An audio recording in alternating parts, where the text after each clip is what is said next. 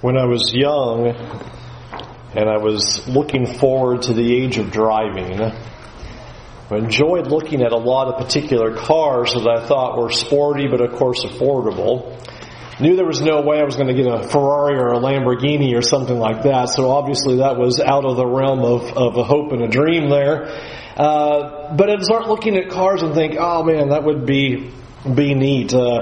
At the time, my aunt had got like a Ford Probe, and I was like, well, that's a pretty sporty-looking car for something that's pretty affordable and cheap. Then became one of my favorites was a Honda CRX, not the CRVs that you see today. Remember those little CRXs that are about that big, but they were pretty sporty-looking and all that. And I remember wanting to get that, and then remember the big craze that happened a little while ago. Everybody had to have a Mazda Miata, right? I mean, that was just like everybody's midlife crisis car that came along. And then everybody wanted a Hummer, and then the gas went to $4, and nobody wants a Hummer anymore. They were all over the place. Those H3s were all over, and then that went out the window. How come young people today don't want a Honda CRX? Or a Ford Probe. I got online and looked at I got on the Auto Trader and looked at a 1991 Honda CRX. I mean, that thing was had a tape deck, and it was really awful looking. And the reason why I bring that up is the reason why nobody wants those things now is because they were unsustainable. They were the thing at the time. Everybody wanted that particular product, that particular model, that particular car, that particular style, things like that, and they're become unsustainable. How many of you have heard of Nebo worshippers today? You know, everybody's carrying around their Bel idol, right? This is the point that Isaiah is making in this chapter is the things that you think are so important. You can't rely upon them. The things that you think are so valuable, they're going to pass away. Anybody heard of Datsun? I think anybody younger than me has no idea what a Datsun is. Right? What's a Datsun? And those were pretty neat. They're gone now. And that's what this is doing, is here is God coming in. The first two verses of chapter 46 of Isaiah are so important because what happens is we start looking at the things of the world as things that will save us, help us, or deliver us, when in fact it's those very things that are harming us.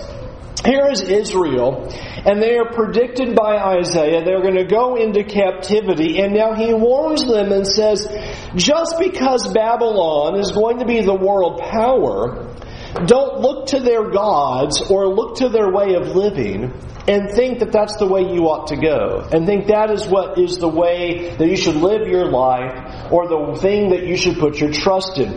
First two verses are really quite humorous, especially if we lived in that day and time. It says, Bel bows down and Nebo stoops. Their idols are on the beasts and livestock. These things you carry are borne as burdens on weary beasts. They stoop, they bow down together. They cannot save the burden, but themselves go into captivity.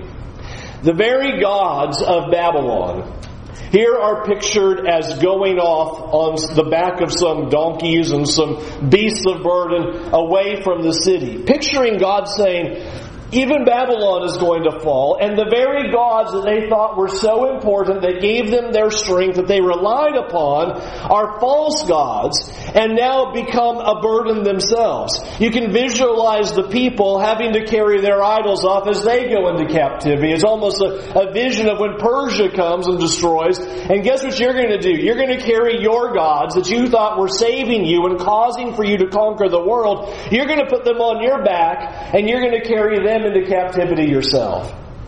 And so what God does in these first really 7 verses of chapter 46 is He wants them to recognize that false gods are always a burden. And this is going to become the message that we're going to talk about tonight, what we have to learn for ourselves, is that the one who carries burdens is God Himself. That idols are a burden. The very thing that we think is going to be our help, the very thing that we think is going to give us the comfort or pleasure or answer to life, that is going to give us satisfaction, what we need out of this world, becomes the very thing that harms us, and that really is the nature of idolatry altogether. And Isaiah, in these last few chapters, has spent quite a bit of time talking about the nature of idols and warned his people, in a great message to us, to not believe the lie of idolatry, that the things of this world disappoint. They're unsustainable.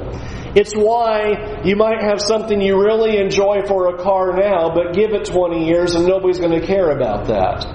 And nobody's going to think your house is really awesome in 20 years. And nobody's going to think that any of the things that are here of a physical nature of this creation is wonderful in the future. It's going to pass away. It's unsustainable. And here is Babylon putting all of their hope in their idols.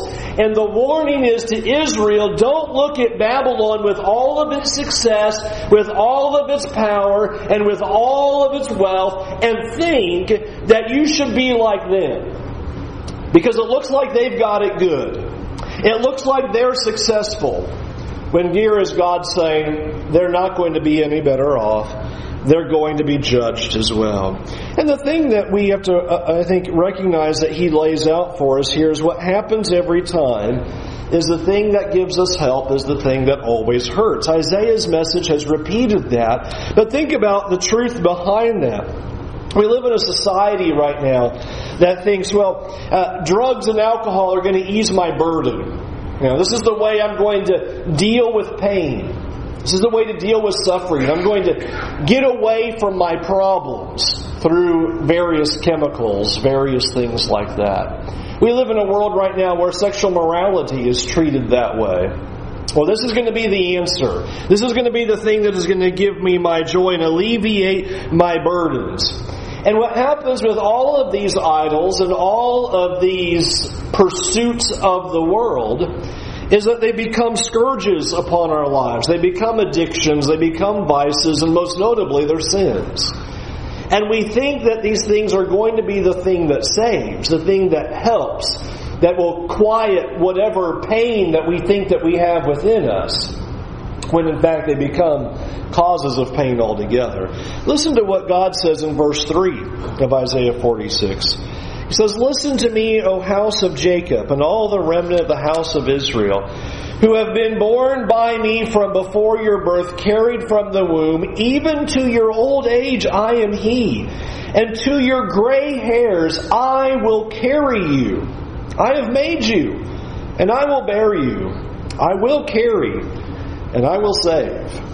And so here is God saying, don't look to everything else to be your help, to carry you, to give you what you think you should receive in life. God says, I will carry you. And I love the language in verse 4. He says, even to your old age I will carry you, even to your gray hairs. To your very last breath, God says, I will be with you, I will carry you. And it is a beautiful picture of God saying, I want to be the one that you turn to. And it's almost as if as the people of God, we feel like we're supposed to come to such a sense of spiritual maturity as if we don't need God anymore. Lord, thank you for helping me all the while in my novice beginning stages, but now I'm doing okay and I can stand on my own 2 feet. God doesn't want that. The amazing thing about God is He wants us constantly dependent upon Him. I will carry you to your gray hairs. I will carry you to your very end. Even in your old age, I will carry you. And so often we can treat God as something as, well, we'll just speak to Him and use Him in the beginning, or only during the difficult times. And God says, I will be with you every step of the way. I have born you, I've formed you, I've made you, you are mine. And I want you to rely upon me and not rely upon anyone else.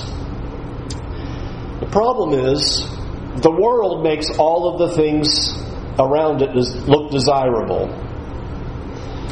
I think one of the reasons why we choose not to allow God to carry our burdens and to give our full reliance upon Him is that the world makes it look like they're doing great. They look like they're doing fine. And they don't have God. And they have wealth, and they seem to have prosperity and popularity and power and all of these various aspects. And so because of that, we look at them and go, well, maybe they are onto something and we need to try that pursuit. Maybe if we plunged ourselves more into our careers, or maybe if we plunged ourselves into spending more money or acquiring more possessions, or whatever it is that crosses our mind that we think is going to be the thing that will deliver us. The problem is the world makes it look like these things help, but they don't. I mean, in the midst of your suffering, does your television really save you? In the midst of all of your problems, is that car washing away your troubles and solving the issue? And yet that's so often what we think will be the answer. Something in this world, some other person, some other object, some expense, that's going to make it all better. And God is saying, how can that possibly be? Even when we step into the sinful areas of our reactions or emotions, that doesn't solve our suffering either. Bitterness doesn't solve the suffering. Malice doesn't solve what's going on in our lives. And so whatever it is we think is the thing that will solve the problem, that will answer the question, that will now be satisfied, Isaiah says, no, it's not going to do it. And so it reminds us then that we cannot look to the things of this world longingly and think that they have the answer to the things. In fact, I would submit to you that the things that they're doing suggest a cry for help, because what it is a reflection of looking all over the place for the answer to that cry within. The filling of the void that I believe God has given to every single person, like Ecclesiastes describes. That we're trying to find satisfaction in these things. That we're trying to find meaning and value and purpose and reason for why we are here. And their pursuits in all of these things, from sexual immorality to pursuing wealth or power or whatever it is simply a mislooking, a misstep of trying to find the true and living God, but they think the answer is going to be in these things. And so they plunge themselves into chemicals, or plunge themselves into the ways of the world and the pursuits of the world.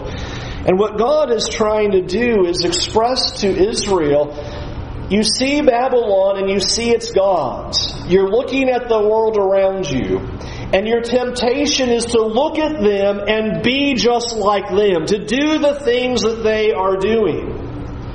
And he warns them and says, I don't want you to do that. In fact, notice the sad declaration that's made here in verse 6. Verse 6, he says, those who lavish gold from the purse and weigh out silver in the scales, they hire a goldsmith and he makes it into a god. Then they fall down and worship. They lift it on their shoulders. They carry it. They set it in its place. And it stands there. It cannot move from its place. If one cries to it, it does not answer or save him from his trouble. Here is God saying, do you understand how the pursuit of the world is such an insult to God? Because what God is showing them is, you've taken my blessings. You've taken the gold and the silver, and what do? He says they turn it into idols. They fashion the idols, they bow down to it, they worship it, they carry it around, they set it there, and they expect that to deliver them. And here is, I think, the massive miss, is here is God blessing us. And He gives us all these various blessings physically and, more important, spiritually. And our tendency is to take those things and forget to worship the one who gave it to us. Instead, we make the joys of this life the ultimate goal. And it's a sad thing, because I think that's exactly what you see like on every magazine cover in the world today. Yeah. The ultimate thing is beauty. The ultimate thing is sexual immorality. The ultimate thing is, eating. The ultimate thing is, I'm trying to think of everything I've ever seen on the magazine cover that sits out there. That's the ultimate. Rather than appreciating what has been given to us, enjoying it, and letting that cause us to worship the one who gave it to us, we now make these things in this life the ultimate thing. We make having wealth the ultimate thing. We make having health the ultimate thing. We make beauty the ultimate thing. We make all of these things be what's the most important thing that we're going to attain to, and if we would just get there, then we would be happy. So we'll cryogenically freeze ourselves, we'll shoot ourselves full of crazy things, and we'll live forever. Or we'll give up everything that is important in this world and try to accumulate all there is to accumulate in wealth. Or we'll try to find our joy in spending as much as we can spend. And we're missing what God is saying is, do you not understand that I've given you these things and you're supposed to find your relevance and your purpose and your joy in me? Hosea is a contemporary of Isaiah. He said it this way, with their silver and gold they made idols for their own destruction. I gave you these things, I gave you this wealth, I gave you all of these blessings, and in turn, instead of worshiping me, you made that the ultimate thing. You made that the place of value, and that leads you to your own destruction. And of course, it's a good thing that that's not a problem today in our country, and Isaiah was very isolated from the problems of people placing a greater emphasis on wealth rather than God. You feel that Isaiah just could be standing here making the very same declarations. You're pursuing the wrong things. And how God is insulted when we choose to put our weight and emphasis and value and purpose in the ways and things of the world rather than in God Himself. And so can you imagine as God cries to Israel and says, I will carry your burdens. I am the one who can save. I am the one that can help. And that becomes the hope that we need. And then notice how God uses that as a point to draw the Israel back in so that they will worship Him properly in verses 8 through 13. Verse 8 of Isaiah 46. Remember this and stand firm. Recall it to mind, you transgressors. Remember the former things of old. For I am God, and there is no other. I am God, and there is none like me. Declaring the end from the beginning, and from ancient times things not yet done. Saying, my counsel shall stand, and I will accomplish all my purpose. Calling the bird of prey from the east, the man of my counsel. From a far country I have spoken, and I will bring it to pass. I have purposed, and I will do it. Listen to me, you stubborn of heart. You who are far from righteousness, I bring near my righteousness. It is not far off. My salvation will not delay. I will put salvation in Zion. For Israel, my glory.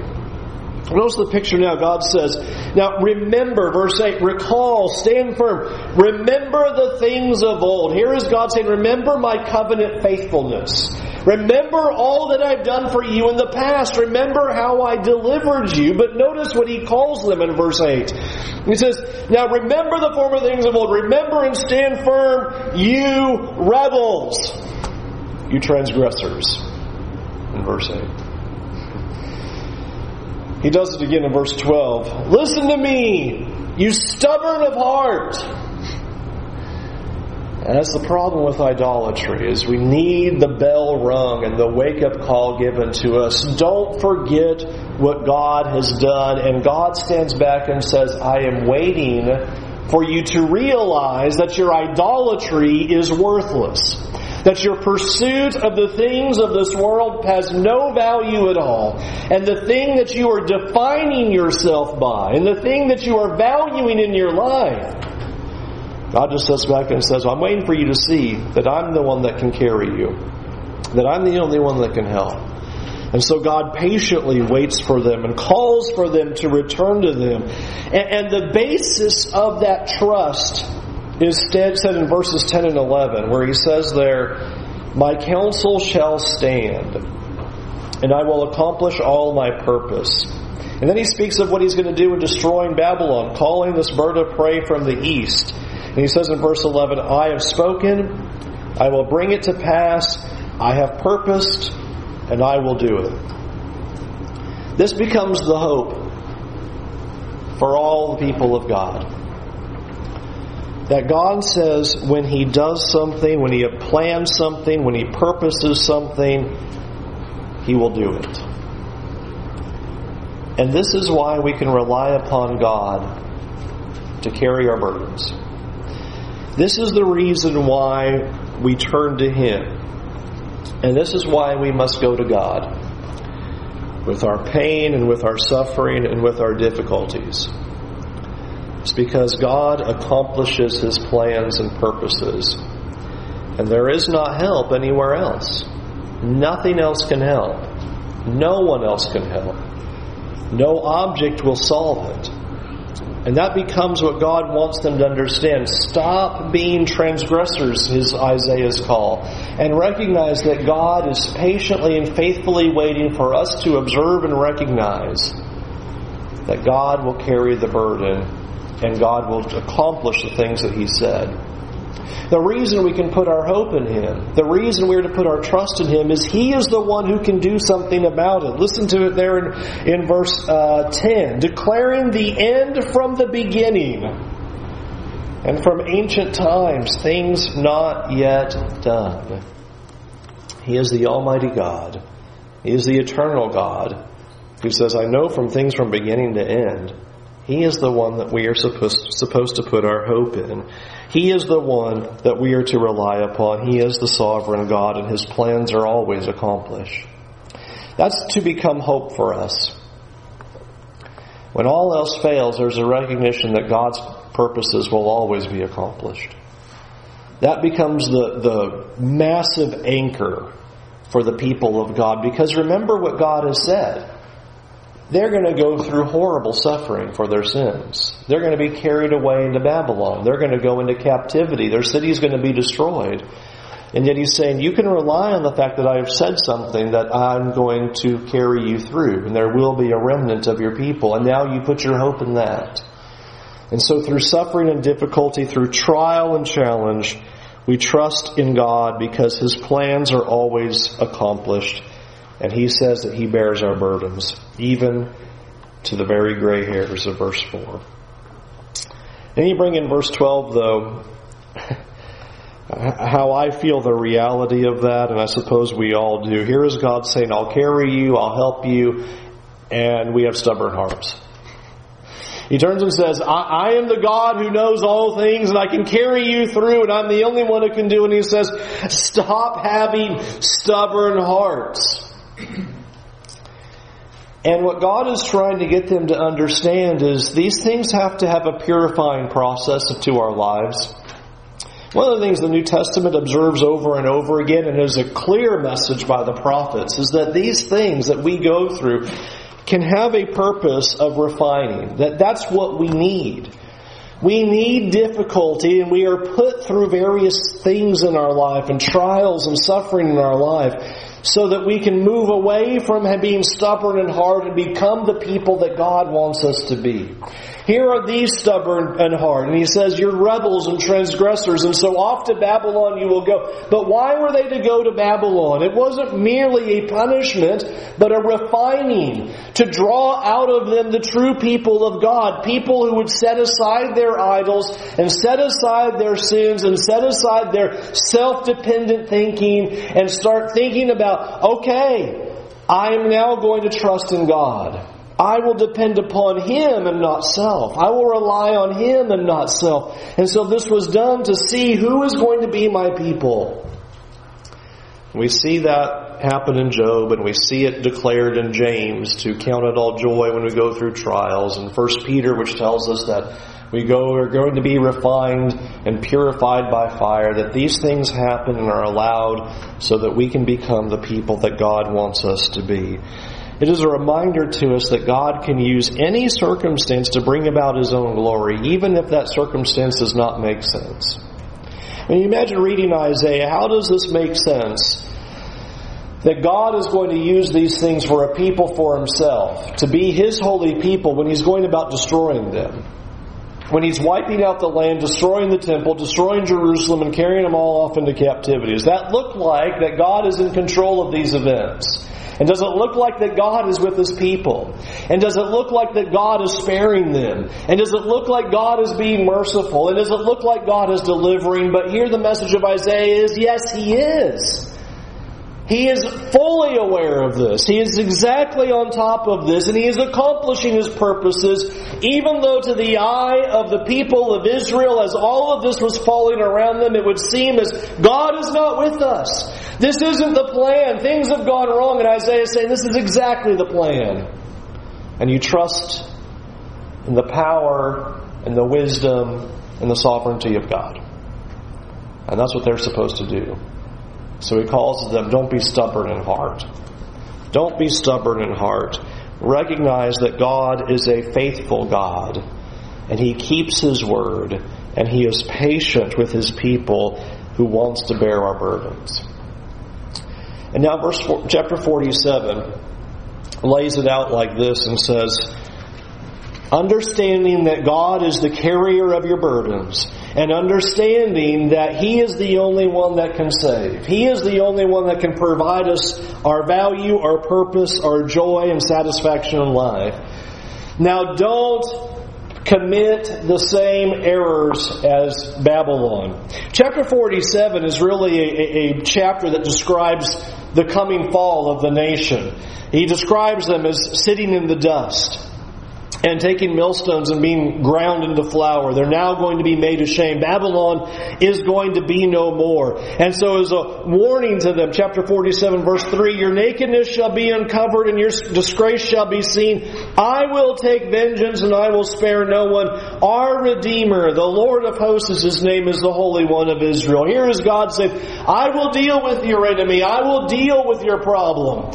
And so he warns them then and says, so don't be like them, because they're going to be judged. And I think that's a massive thought of what Isaiah wants us to get is why would we look to the world longingly and look at the way that they behave and think that that is a way we ought to go, when God has warned from the very beginning, judgment is coming to them. Judgment is coming for their actions, so don't look at the world and act like them. Come out from the world and be separate. This very text is kind of reused over in Revelation as he speaks of come out from Babylon and be separate in chapter 18. And the same idea is being laid out here. You're going to be taken into captivity, but don't mold yourself to the world. You know the faithfulness of God. You know that he is with you. You know he is carrying your burdens. So don't now be like everybody else out there. Don't follow in the ways that they follow. And so depending on the Lord, having true faith in God means not looking like the world and living like them. And it's a great challenge for us, because we don't want to be different. We want to fit in. We want to be mainstream. And the challenges of calling sin to be sins in our world is only growing. And the more and more we will stand out as we proclaim the truths of God, and as the world continues to go away from God. And we cannot live like them, and we cannot behave like them. The call has always been by God. Yes, you live among a people, but you're to live separately. You can't live like them, and you cannot think like them, and you cannot behave like them. You are called to be different. You are called to come out.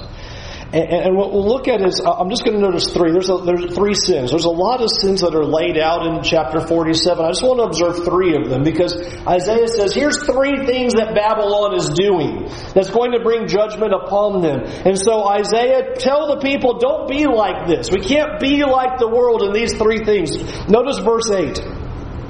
Now therefore, hear this, you lover of pleasures, who sit securely, who say in your heart, I am, and there is no one beside me. I shall not sit as a widow or know the loss of children. These two things shall come to you in a moment, in one day. The loss of children and widowhood shall come upon you in full measure, in spite of your many sorceries and the great power of your enchantments. You felt secure in your wickedness. You said, no one sees me. Your wisdom and your knowledge led you astray. And you said in your heart, I am, and there is no one besides me. Three massive sins to consider. Notice verse 8. He says, now listen to this, you lover of pleasures. That's not a problem at all. Same exact issue in Babylon is the cry of our nation today. find pleasure. It's all about you and your pleasure and how you need to be happy. And it's disturbing as much as the religious world plays upon that and uses God for the same thing. God is here to make you happy. I haven't found that verse yet. God's not here to make you happy because you and I are not God. If it's all about us, then we're God. He's God. And He warns them and says, don't be lovers of pleasure. Don't make that your all. And we're in such a society, well, if you don't like it, don't do it. If it's an inconvenience, don't bother. If it makes you uncomfortable, don't do these things. And here is God saying, so do you love the Lord or do you love pleasure? What just makes your decisions? What moves your life? What becomes the calculation that every decision we make, whether it's a snap one or a long process, we go through that very process, and what is the deciding factor? And so often the deciding factor is, well, that just doesn't sound like a whole lot of fun. That's not going to feel good. That's not going to be enjoyable. And He warns them and says, don't make your life about loving pleasure. It's not to be pursuing and seeking the things of this world. And so often what the world does is says, that's the goal of life. You've achieved it all if you've found pleasure. That's the goal. God says that's going to be judged.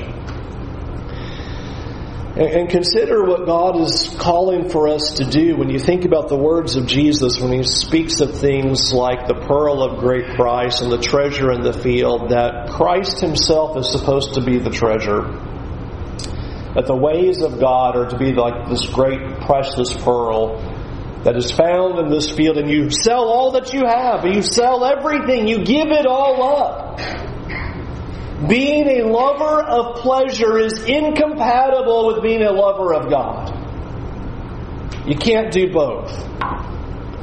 We cannot pursue the ways of the world and seek all of our desires and think that we're still a lover of God. And He's telling Israel, so don't be like Babylon. Don't look at the world, because see what they're doing? It's all about pleasure. And that's a mistake. And that's a judgment that's going to fall upon them. And that's a warning that now stands against them. Our goal is to find pleasure in serving Christ. To move pleasure from away from the worldliness, the selfishness of my flesh, my mind, my wants, my desires, and make the desire become Christ and Christ alone. That's the process. That's the sanctification. That's the pursuit. Taking these desires captive, submitting them to Christ, and moving ourselves to find joy and pleasure in the ways of God. It's not only possible, it's a wonderful spot to be in, to find the ways of God a joy. You think of Psalm 19, the law of the Lord, talking about how perfect it is and pure and right. And David comes to a thought and says, it's sweeter than honey. It's better than anything else there is in this life. It's better than anything you can go put your hands on in this world that we think is so important and so useful to us. Because everything in this world is a Datsun. It's going out. And who cares? The great thing of today is useless tomorrow. The smart, wise people of today will be the fools of the future. And the ways of God is the thing to pursue. Do not be lovers of pleasure. Second, verse 8. Who sits securely, who says in your heart, I am, and there is no one beside me. I shall not sit as a widow or know the loss of children. Here is Babylon saying, nothing's going to happen to us. We're too strong, we're too mighty, we're too good, and nobody can get us. We're too strong. In fact, notice how they set themselves up as God. In verse 8 he says, I am and there is no one beside me. You know how often Isaiah has used that of God Himself? God has kept saying, I'm God and there's no one else. I am the rock, there is no other. He even did it back here just a few verses ago, saying that He is the only one. Verse 9, I am God and there is no other. Notice what chapter 47 verse 8 said though. I am and there is no one beside me. God makes the declaration in 46:8, I am 46:9, I am God and there is no other. Man comes along and says, I am God and there is no other. Pride. And our actions reveal if we're setting ourselves up as God. All that matters is me. And decisions revolve around me. And I will do what I want to do. I think in great increasing popularity we see it around us. The rules don't apply to me. The rules apply to everybody else. Everybody else has to follow the rules, but not me. Somehow I'm exempt. And that's pride. And we see that growing. Nothing else matters except me. All that matters is me. All that matters is my life. And the increasing selfishness is a reflection of the increasing pride. And how God teaches us, like in Philippians chapter 2, you don't think of yourselves. You think of others.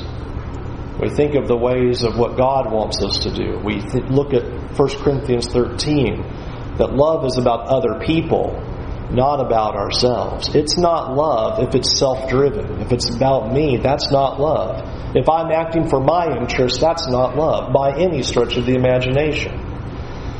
And here is this declaration. We think it's about us. He warns them and says, judgment is coming when we allow pride to be the motivator of our actions. And we allow self to be the reason why we make our decisions. And then, how about verse 10? You felt secure in your wickedness. You said, no one sees me.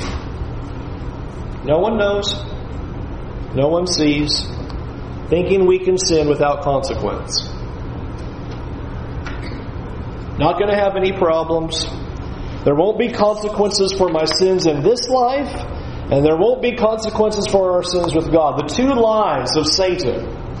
You can commit these sins and you can live for pleasure and you can put yourself on the throne as God.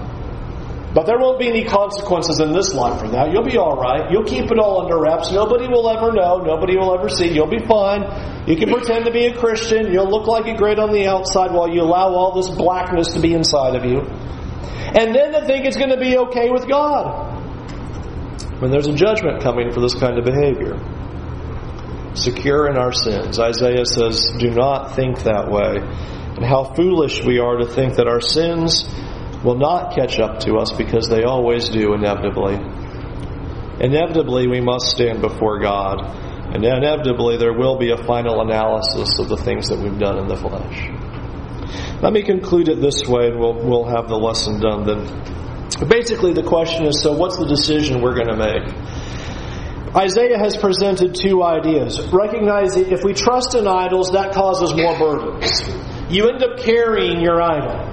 That which you think is so valuable and the thing that you can rely upon, you actually end up carrying. When God says, I will carry you. God says, I will take your burdens. I will be the one to alleviate them. And think about how God describes that here in chapter 46. If I'm going to be with you to your gray hair, I will carry, I will save. And Jesus gives that very same offer. Come to me, you that are weary, heavy burdened. I'll give you rest. Takes the imagery of Isaiah and pulls it forward and says, I've come to deal with your burdens. I've come to be the answer, the solution to all of your life issues. Trust in the Lord then, because He is the one who rules over all things and His purposes are always accomplished. We can rely upon Him because we know that He rules, and therefore we can put our lives in His hands. That's the hope that we have. Hoping in something else, hoping in anyone else, simply leads to disappointment. And then number 3, we turn away from the world's idols. We turn away from worldly thinking. The Apostle Paul said, we all must appear before the judgment seat of Christ, so that each one may receive what is due for what he has done in the body, whether good or evil.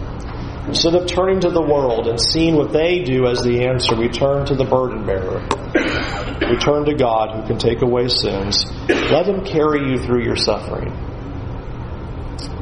I am very grateful for the Lord who makes these kinds of promises, because it's the only way that I endure anything that we have and anything that's yet to come. It is my hope in God that He rights all wrongs at the very end, and I don't have to worry about anything else in this life. I just depend upon Him, and He'll get me through today, and that's all that's necessary is today. We rely on Him. Nothing else can fix it. Only God can save. You pull your songbooks out, we'll sing the invitation song. We invite you to come to Jesus.